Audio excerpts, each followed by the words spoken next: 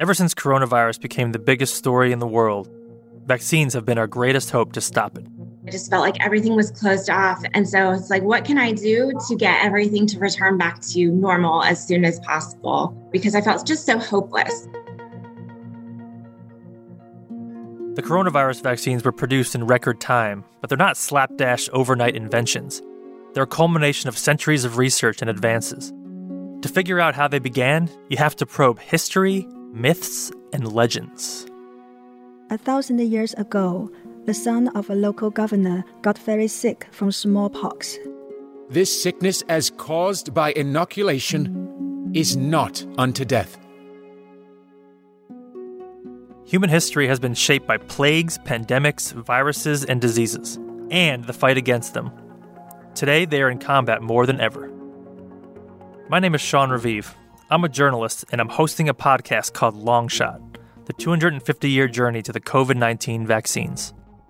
We're going to take you deep into the science and the people behind the coronavirus vaccines and learn how the fight against disease influences our daily lives. We'll learn about the incentives, experiments, and accidents that drove vaccine development and the long shadow of vaccine fears. And we'll talk with people who study viruses that evolved along with our species. Much like a transformer going from a car to a robot, parts of the protein just start moving and refolding. You're really just asking the immune system to do what it does on a regular basis. There are some sacrifices you're going to have to make, and there are some trials you're going to have to go through, and failures that might have to happen, but failure is always progress in a certain sense. And we'll meet some of the great minds behind the global effort to get us out of this pandemic.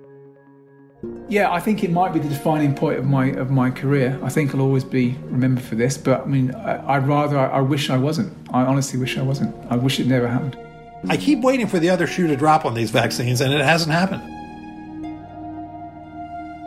So join me as I explore the 250-year journey to the COVID-19 vaccines. From iHeartRadio and School of Humans, this is Long Shot, launching August 4th.